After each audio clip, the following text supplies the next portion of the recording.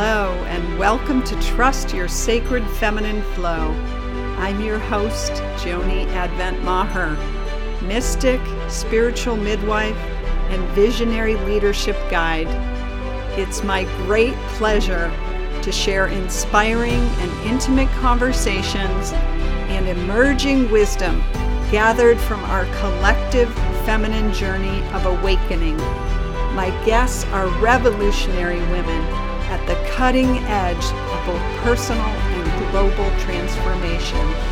I invite you to join us in claiming our sovereignty, changing the world, and flourishing no matter what. Welcome to the Trust Talk Sessions. I'm your host, Joni Advent Maher, and it is a treat and a delight and an honor to welcome one of my soul sisters, Semarit Strawn, to join us in conversation today. Semarit is an elder in the African community in the Minneapolis and St. Paul area. She worked for 40 years as a medical doctor in both national and international settings. And she, since 2013, has been exploring visual images and imagery as a healing modality. And she has the distinction of being the most frequent guest in the last 100 episodes.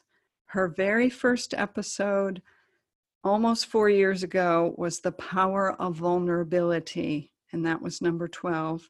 And then a few years later, episode number 14 was The Liberation from the Mother's Daughter. And our walk together over these years has been a deepening in trust and connection. And so welcome, Semarit. Wow, Joni, I'm tearing up at first at the fact that there has been 100 podcast episodes, and then just mentioning the titles, the Yes. Power of Vulnerability and Liberation from the Mother's Daughter. These are such potent, energy-filled epochs of my life. Mm-hmm. that we shared together. So I'm thrilled at the opportunity to be here. Mm. And I just want to give a shout out. I do recommend listeners, if you haven't heard those, they are very powerful episodes. And I think in your experience of Semarit today in our conversation, you'll understand the possibilities that come with them. So Semarit, I want us to just dive right in to this theme of trust, just to hear where trust is showing up in your journey these days, how it's making your life easier and more complicated. Joni, it's so powerful, and both of us are chuckling because we touched on this in the pre-broadcast reconnection with one another. So definitely at this point, trust is complicating my life. Trust has come up to ask me to trust the power of truth, and this invitation to trust the power of truth has highlighted in a very uncomfortable way the many places in my various relationships where I'd rather, in a very Minnesota expression, I'd rather be nice than tell the truth. I'd rather second guess what you want or what you expect or what you would like from me rather than speak the truth of where I truly am. I'd rather kind of mamby-pamby the relationship rather than trust the robustness of the relationship. And the light that's being shown onto these contradictions it's very uncomfortable. The fire is at my backside and I'm, ooh, you know, yeah, that's where I am. I'll add a little bit, which is that sometimes, you know, in among people who walk a spiritual path, and I mean really walk it, you know, we like to think of trust. Well, you know, do I trust the feminine? Do I trust spirit in my life? And these are kind of bigger bigger dimension to trust, and in a way for people like us a little bit easier. But right now the spiritual, the feminine is like holding me by my lapel and saying, sister, this has got to come and penetrate into these very, I won't call them tiny, but into these very pragmatic, practical parts of your relationship life. Yes, I would say perhaps ordinary. Yes.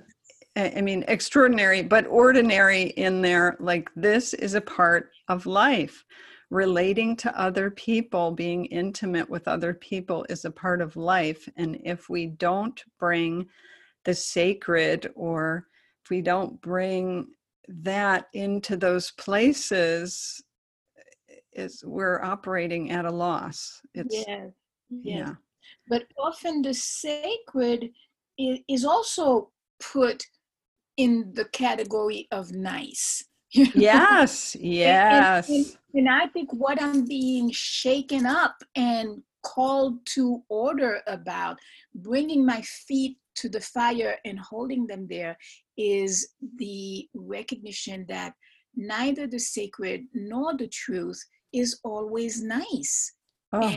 And having you wake up to finding some kind of backbone by which I forego being nice. Yes. Especially when it comes at the Yes. expense of something we were just talking about, honoring what is true for me, not in generalistic terms, but what is true for me in this precise second. Yes, yes. So I think you are speaking to an issue that so many of us can relate to, that wanting to be pleasing, not wanting to make waves in our intimate connections, and then either denying ourselves, betraying ourselves, just minimizing the truth of what we need. Yes.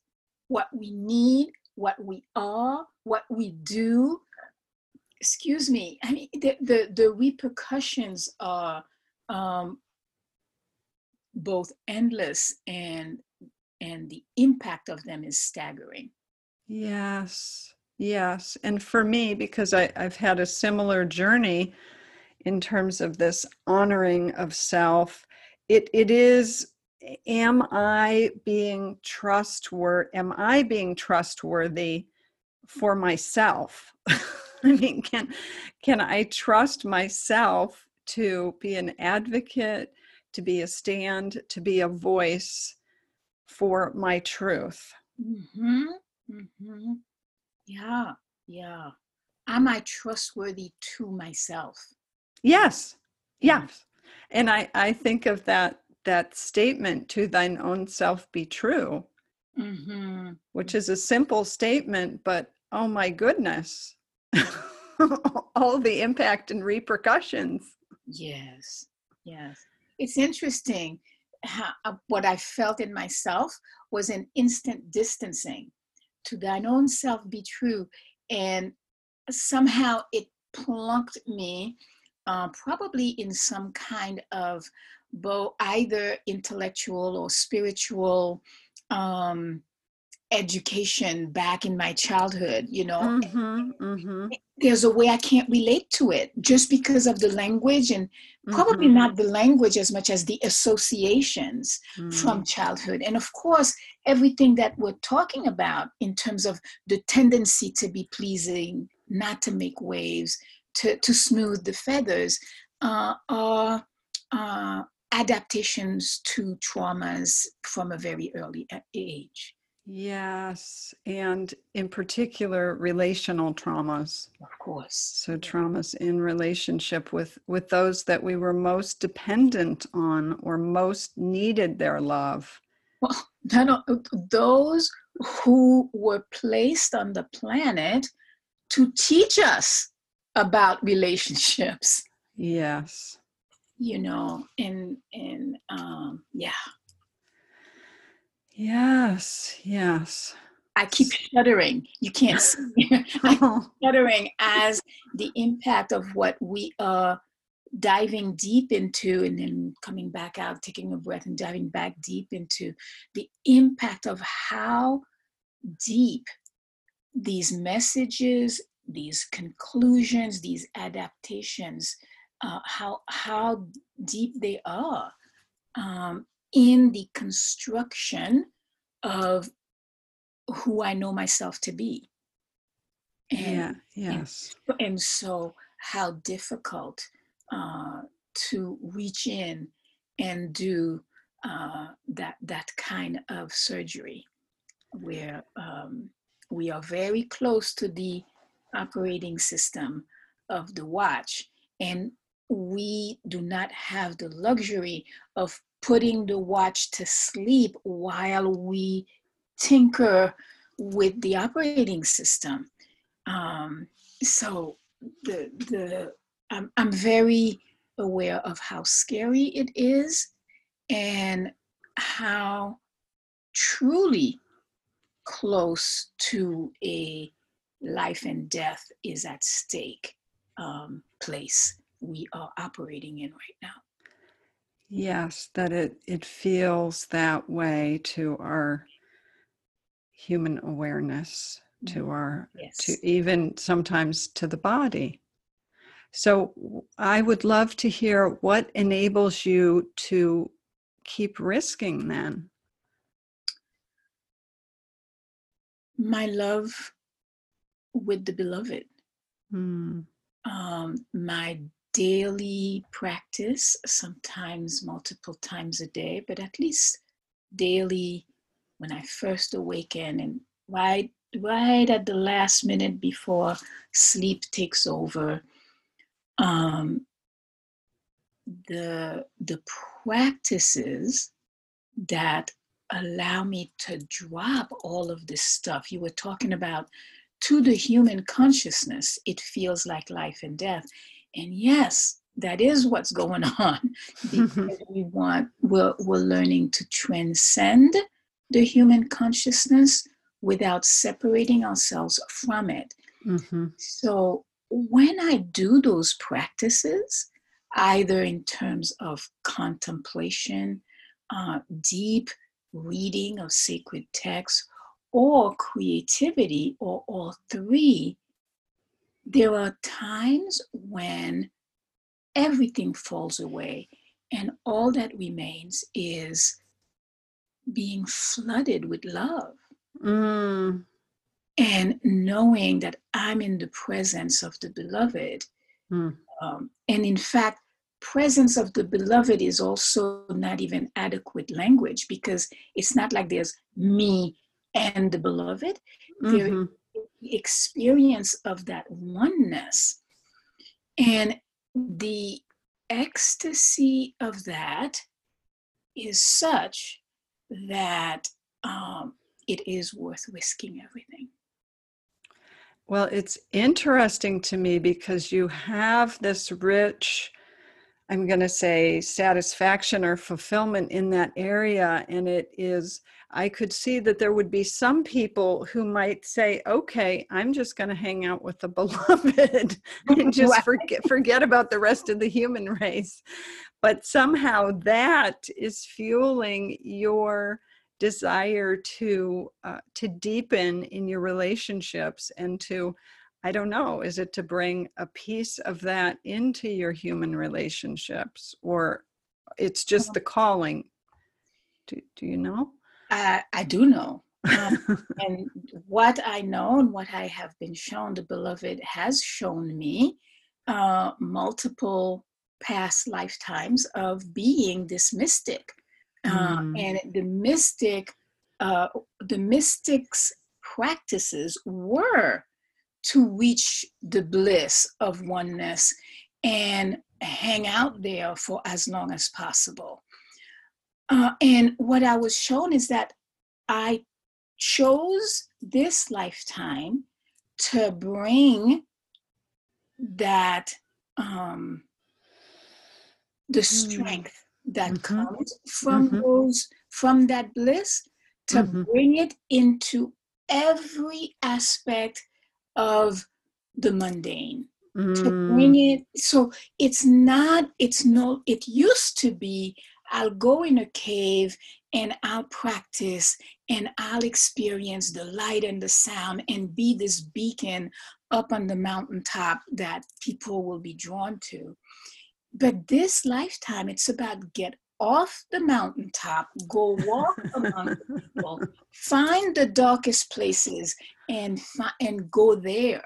And again, I wanna emphasize that it's not about the darkest places out there. It's the darkest places within myself as I am going about my humanness, the mundane details of my human life. So in a way, it might be a lot easier for me to be profoundly intimate in terms of truth telling with you, Joni, but the beloved keeps pushing me into, that man that you've been living with day in, day out, 33 years, that's where I want you to be telling the truth. Right. And yes, he knows every button, every fact, so he can come back. If you dare tell the truth, he might come back with some pretty unsettling, painful, hurtful things. And that's what I'm asking you. Yes, to face into that, to risk even that. Oh, yes. We're I think I'm even getting further clarification. I don't know if that's what the word is, but anyway, deeper than even that. I keep talking about it was my relationship with the beloved, and the beloved asks me to do that. And so the language that we have, which is limited, appears to be talking about a relationship with someone else, right? But what the image that just came to me is that what keeps me risking is the same thing that keeps a plant growing. There is this sap, this urging to develop myself into the fullness of the plant, flower, tree. I don't really know. The genetic material, the both human and spiritual genetic material is deep within me, and it won't be stopped. It's like when you see the grass that is pushing through the layer of snow, and you say, well, how does it do that? It's more like, so what keeps me risking is really something much deeper than my human willpower or whatever. It is a force that says, I am here to unfold. Yes. And I'm having a sense of And that is something we can trust in, the perpetual nature of that, the ongoing, the committed, like the devoted to us and us expressing in our most full way. And when it comes to that, and I'm given, for example, I was just given this image, like right now, there's no question that I trust it. The image came, and within the image, energetically, is woven such a level of trust. It takes my speech away. I'm forced in a way to concede, well, yeah, that is how I've been kept alive for 68 years. Yes. Wow. Yes. Wow. Well, this is quite the dive we've taken. So we need to bring our time to a close, but so deeply grateful for you, for all that is expressing through you, and for your willingness to keep showing up. And I am equally and deeply grateful to you, Joni, because what we have over the years uncovered over and over and over again, that's something else that we can trust in, is that which comes through each of us is clearer, more amplified when we come together. There is a collectivity that amplifies, supports, and guards the personal unfoldment that cannot be found anywhere else, including the deeply personal unfolding. Yes, we need each other. We absolutely need each other. And at some level, of course, each other is one.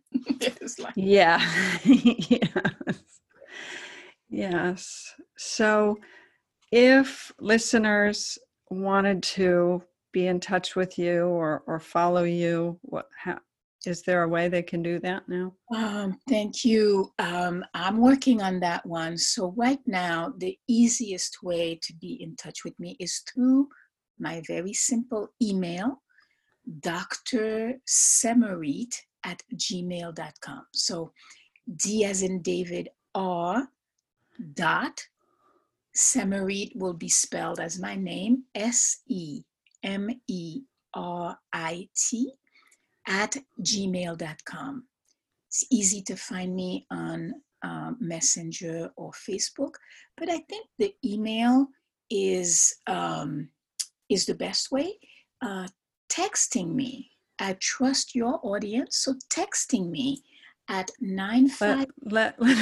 Why don't I'll put the number in the show notes. Sure. Okay. Texting me and emailing me are the best ways to be in touch with me.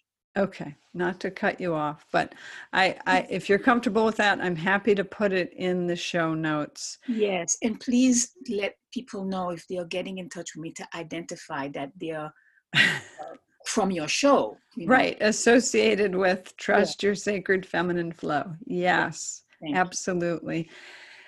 All right, my dear. So we'll bring this to a close, and I do want to honor and acknowledge you, dear listener, as well, for all the ways that you are leaning into trust and working with that in your own life. And as always, to remind you to trust what your heart knows. Thanks for listening to Trust Your Sacred Feminine Flow. If you enjoyed this episode, please share it with a friend and be sure to subscribe, rate, and review wherever you get your podcasts. And visit theradianceequation.com to receive your copy of The Radiance Equation, a visionary's guide to coming out of hiding, owning your wisdom, and creating your greatest impact.